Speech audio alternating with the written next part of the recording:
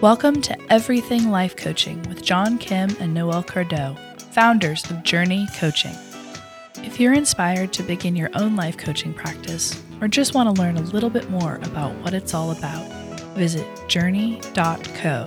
That's JRNI.co. Hey guys, on today's episode, we're going to talk about embodying an open stance for non-judgment. Noel, that's a long title. It's important. How can we shorten that? Oh, that's a really great question. Not that you want to, but I have this weird thing where everything has to be 2 words. And you know what? Sometimes maybe it shouldn't be 2 words. Yeah, and I use too many words most of the time, and so I Oh, think that's perfect. Let's I meet, think let's meet in the middle today. I think we can meet in the middle. How about just opening a stance of non-judgment? Ooh, opening a stance for non-judgment. That is what the episode is going to be about today. And of course, how. We're always interested in how to do something since we're a coaching company, right? So we're not just talking about it, but we're talking about how you can do that. Yeah, and right now, kind of looking out into the world, we have the global pandemic, we have Mm-hmm. the civil rights movement Mm-hmm. that's taking place and growing beautifully. And I think a lot of folks are struggling to see, well, how can I exist in this space? What do I personally need to do? And one of the skills that we learn in coaching that is so very valuable and can be applied here is the skill of self regulation in order to support a stance of non judgment. And I think that those terms can be misleading at the outset because when we're saying, self regulate and hold a stance of non judgment, it may mistakenly imply that there's not action on the other side of that. And that's absolutely not what we're talking about. We're talking about this space of a pause that enables us to use our brains to a fuller capacity to engage in critical thinking that supports action. Right. Right. And, a lot of people, they don't really know what self-regulation means. We use the word self-care, self-love, self-compassion a lot. What exactly is self-regulation? What do you mean by that? Self regulation is the acknowledgement that when we first take in information, whether it's a conversation that we're having with someone in front of us, or we're reading something, whether it's a book or social media, or we're watching television, however, we're taking in information, our first automatic responses to whatever it is that we're observing or consuming are going to, from a factually based empirical perspective, be mired with bias. Mm-hmm. And that our first take usually isn't the best take. And our first response usually isn't the best response. And we can serve each other better and more completely as humans by creating space Right. to give us a chance to have a better response. So this space that you're talking about is usually really small because it hasn't been stretched, because our brains are so old. Correct. Correct? Yeah. Yeah, 100%. And, circling back to the work of coaching, coaching is a partnership. Mm-hmm. And so talking about this stuff is implicit in the work of coaching. You cannot have a true partnership with a client where the client leads and the coach and client co-create without building your self-regulation muscle, without Right. building this space for you to inhabit as a coach. And it really will bleed into all other aspects of your life and help you to show up as your best self in the way that you want to. Yeah, I think one of the greatest gifts of coaching is that, um, because you're going to learn the tools and you're going to practice holding space and practicing non-judgment, it's only going to ripple into all your relationships. So in your relationships, you're just going to be more self-actualized. You're going to have more awareness because you've learned these tools from coaching. Yes, and it has outcomes. So from a coaching perspective, these things are both behavioral markers that show coaching skill and also outcomes of getting really comfortable with holding this space. You're able to demonstrate respect for your client's perceptions, the way that your client sees the world. Hmm. You're able to demonstrate respect for their learning style and the way that they show up, their personal being. um, Taking that space allows you as a coach to provide ongoing support for your clients to take risks and Hmm. move into new ways of being, new behaviors, new actions, and really specifically creating that space to not give in to a universal fear of failure that I think both coach and client sometimes feel.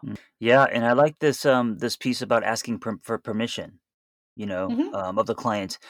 And this is something that we don't do in quote unquote real life. Is when we're having a conversation with someone and we're trying to create a safe space for them, we rarely ask that person for permission. To say something, to ask something. We usually just unload on the person. Oh, yeah. And asking permission is a coaching skill. It's a coaching competency. It's one of the things that the ICF, the International Coaching Federation, looks for as a core skill. And what this looks like would be, if you and I are having a conversation and I notice that you sound upset, instead of just rolling on like a train and saying, John, what's the matter? What's going on with you? I would say, hey, I think I'm picking up on some emotion in your voice. A, am I right? And Mhm. B, do I have your permission to even go there with you? When you ask someone for permission, and I just kind of felt this as I was listening to you, you're actually indirectly saying that you matter. Yes. Yes. That's the feeling you get. Yeah, like, and especially if you're someone who, in life, in upbringing, with friendships and all your relationships, no one ever asked for your opinion or permission. They just, told you theirs. And if you're used to that, when someone, a coach, or anyone that asks, hey, can I say this, or can I present this to you in this way? There's something really refreshing about that. It's like milk, emotional milk. Oh, yeah. I find so much freedom in it Yeah. because you're absolutely right. It shows a diehard respect for the person on the other end, and it also opens up the very real possibility that the answer may be no, that somebody might not be in a good space to take on you and whatever you have to say and your feedback at any given moment. And being able to, have that be true builds your muscles as a coach and as a human because it's not about you. Yeah. And someone not overriding your no is also, refreshing and safe and makes you feel important. I value so much the relationships in my life where that can be true, where Mhm. somebody can say, "Hey, do you want to talk about it?" And I can say, "Actually, no, I don't." Right, right. And just, what I really need is pizza and a bottle of wine. Can we do that instead? Like, it's putting the person that you care about in the driver's seat, and it's showing that you care by putting them in the driver's seat. I think it's Katie Byron, I'm not sure, but she does a whole workshop on the power of no, and she teaches you, how to say no, and not have to have an explanation, but actually just to say no and end with a period, which is so hard for everyone to do because, when we say no, up comes guilt and feeling responsible and all of that. But, just to actually say no in a kind way and leave it at that, that practice itself is really hard. That's really hard, Yeah. and, just kind of getting into it, it's so layered with intersectionality, certain aspects of our population and the only perspective that I'm qualified to speak from is that of being a woman, Mhm. and, that's something that gets overrun for me Oh, all yeah, I'm the sure. I'm time sure. is just that boundary of no, and even as a leader, even as a CEO, when I say no, I mean it, and Yeah. very often folks don't take that as true, and it's mind-boggling to me, and it tips me off like, "Oh my gosh, there must be so many deeper thresholds that other people experience that I don't because of my privilege," and like, "Whoa." Yeah, absolutely. And also, leading communities. We both have communities. Being a teacher, being active on social media. So you're getting a lot of people asking for things constantly. And so you, someone who's very kind and always pulling from your heart, it must be really hard to say no. That must be a journey in itself. Well, it's also a really wonderful growth point in learning because it has caused me to become very conscientious and very intentional Hmm. with um what I need to give, what I'm responsible to give, what I'm willing to give. And there's a lot of like really genuine beauty in that. If someone has taken the time to reach out to me or to write to me, and this is really, I think, a great entry point to what we're talking about with opening up and holding space. And thank you for bringing up the point of social media, because just because I and you are heads of a community, we are uniquely subject to it, but everybody is subject to it right Hmm. now. That there's just so many sound bites flying around and flashes in the pan, and perceptions of individuals who have whole and complex lives, right? So when someone reaches out to me, where I'm at right now is a stance of gratitude, quite honestly, because the person in front of me has cared enough about themselves, about me, about our organization, to put their own anxiety or fear aside, and Right. to craft words and to have empathy, to know that if somebody's putting together a message for you, it took a toll on them to do so. Hmm. And so just baseline gratitude and humility is where I come from. And then, after that, it's recognizing in myself that whatever my first reaction is not a good response, that I need to dial it back because my brain runs on a track that needs to make sense of my reality and protect my reality rather than stretch and look for the truth of my reality. Guys, you see what Noelle is doing? She is brilliantly swaying the conversation to now start talking about her favorite topic, the brain. Yes, I did that. Yes, which is also a great coaching tool. It was seamless. I barely noticed it, but it's only because I know her so well. And so now we're gonna go from talking about your no to now system one and system two, which is fascinating. Yes, it is fascinating. And this work comes from Daniel Kahneman, and he is an Israeli American psychologist and Nobel Prize winner. And he has come up with a really wonderful way to understand ourselves in context. We run on two systems. There's system one and system two. System one is the reaction piece. System one is Hmm. fast. It doesn't take any effort. It flows from you. It just shows up. There's no self-awareness in system one.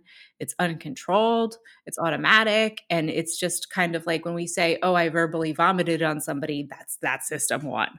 Um, System one is most of your 20s. And, system one is most of your 20s, and it's also most of adulthood, quite honestly. I think Yeah. kids are better at system two. System two is slow, it's effortful, it's awareness, it's control, it's reflective. And, back to the kid analogy, think about a little kid who sees a bug for the first time and follows that bug around a yard with open curiosity of what the heck is this thing? Right. Where is it going? There's awareness there. There's control. It's reflective. It's slow. It's effortful. Adults lose that magic and are just like, me, mine. Where's my castle? I'm the king. You know what? It's because kids at that age they've not been stained with judgment. They haven't been Yeah. also ticking clocks, and a lot of should so, which create fear. So those kids are just pure curiosity, curious. Mhm. Pure curiosity, Yeah. and without attachment to being right. And I think that that's Right. really the crux of things, is little kids haven't learned that rightness is something that they they need to glom onto for psychological protection. Yeah. So where do these systems live in our brain? They live in the very old parts of our brain. And talking about the protective quality of it, the how did we get here piece Mm-hmm. is okay. So, once upon a time, 500 million years ago, when our primitive brain was evolving, that's the reptilian complex, the reptilian brain. If you weren't right, if you were in fact wrong, you died. Like it was pretty Right. straightforward. If you Survival. made the wrong choice, like you died.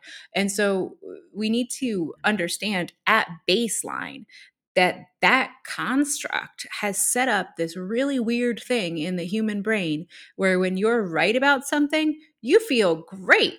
And when you're wrong about something, you feel pain. Your pain centers are activated. Mm-hmm. And so that's the setup. That's the landscape. Right equals euphoria, wrong equals pain. And we are all subject to it all the time. This is system one thinking, eating, sleeping, fight or flight, sex.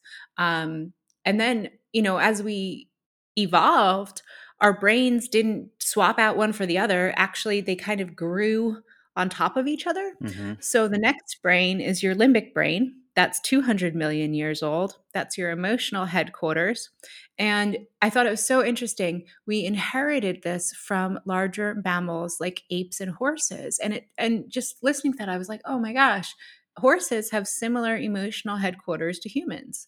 Um, Fascinating. Mm-hmm. So, humans like to think of themselves as special. We're really not. We're just one species.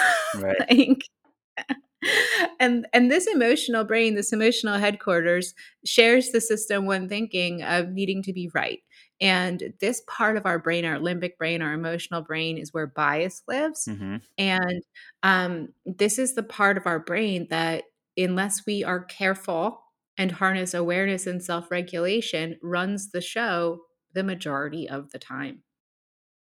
Yeah. And so what's the part of your brain that's the newest? What's the part of the brain that we can and I know it's the rational brain that we can start to grow, feed, exercise, so we're not using the brain that is 200 million years old, but only Yeah. 100 million years old. Yeah, yeah, it's called the neocortex, Mm, and it is 100 million years old. And what's really interesting about the neocortex is when you look at an actual picture of the brain. So if you guys want to Google this, it's your reptilian, your limbic, and your neocortex, and they're stacked on top of each other like Legos. Except the neocortex is huge. It wraps the limbic brain. It wraps your reptilian brain, and it forms like this huge knotty cushion around all of it. And we only use a really really really small part of it. So if you think about, God, we're so not even remotely evolved to our full capacities. We live mostly in the 200 million year old room of our brain.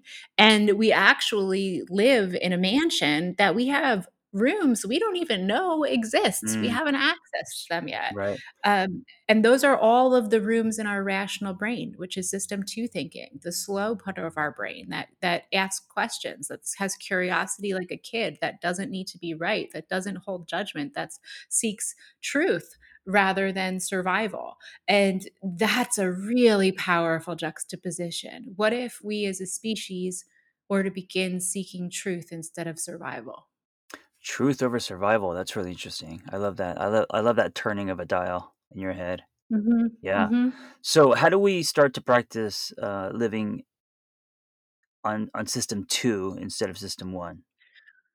Yeah, just like all things, awareness is the key to everything. Yeah. And, I appreciate you and our listeners so much because we get to present this science to people and just really say, all right, guys, what do you think? This is the way your brain works. We're all living in our own reality. We're not immune to it. And we're all really subject to that system one right now. Yeah.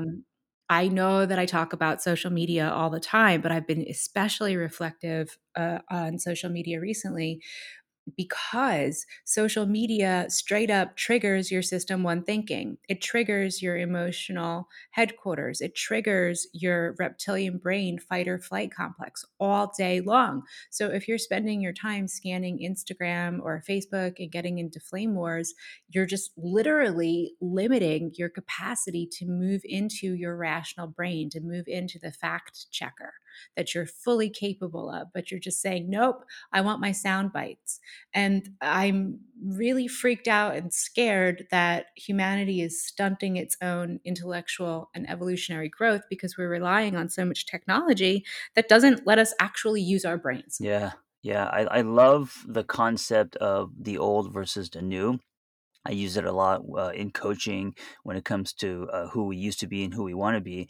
And I love that system one and system two, it really is that. Literally, it's the old brain and the new brain. And so when you think about you being a new version of yourself, evolving, growing, and no longer living in the past, then think about awareness and think about system two instead of system one, and maybe that'll be helpful. Yeah, and a trick here is like if you suddenly find yourself enraged, right? Like it's you and your phone in a room and you suddenly find yourself enraged. That's a pretty good tip off that something might be going on here. It seems like my fight or flight has been kicked off because Hmm. I'm suddenly feeling enraged and, dare I say, unreasonable. And the thing to know here is that need to avoid danger is what's driving us. Yeah. So as we internalize these responses to information, they're almost always factually incorrect. Like literally almost always are factually incorrect, and our brain doesn't care. System one wants repetitive information over factual information.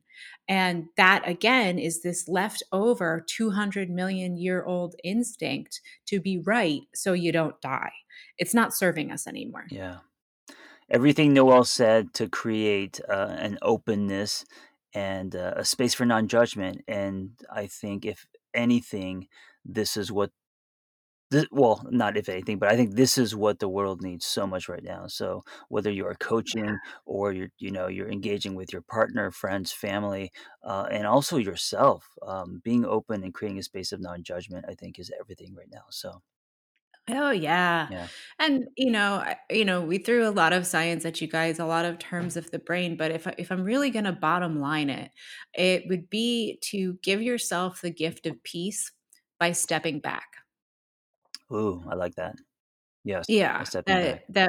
that when you step back, when you notice, when you pause, when you move slow, when you ask questions. No, I mean, number one, if you guys are coaches, this is literally what you need to be doing in session. And when you're intentionally operating from a fact-driven perspective, this is what's required to build skill and evolve that rational brain. And there is personal freedom in it because you're not stuck with an emotional hangover or with a vulnerability hangover based on something that wasn't even real in the first place. Yeah. Noel, thank you for being here. I love the dialogue we create. I think it's so important.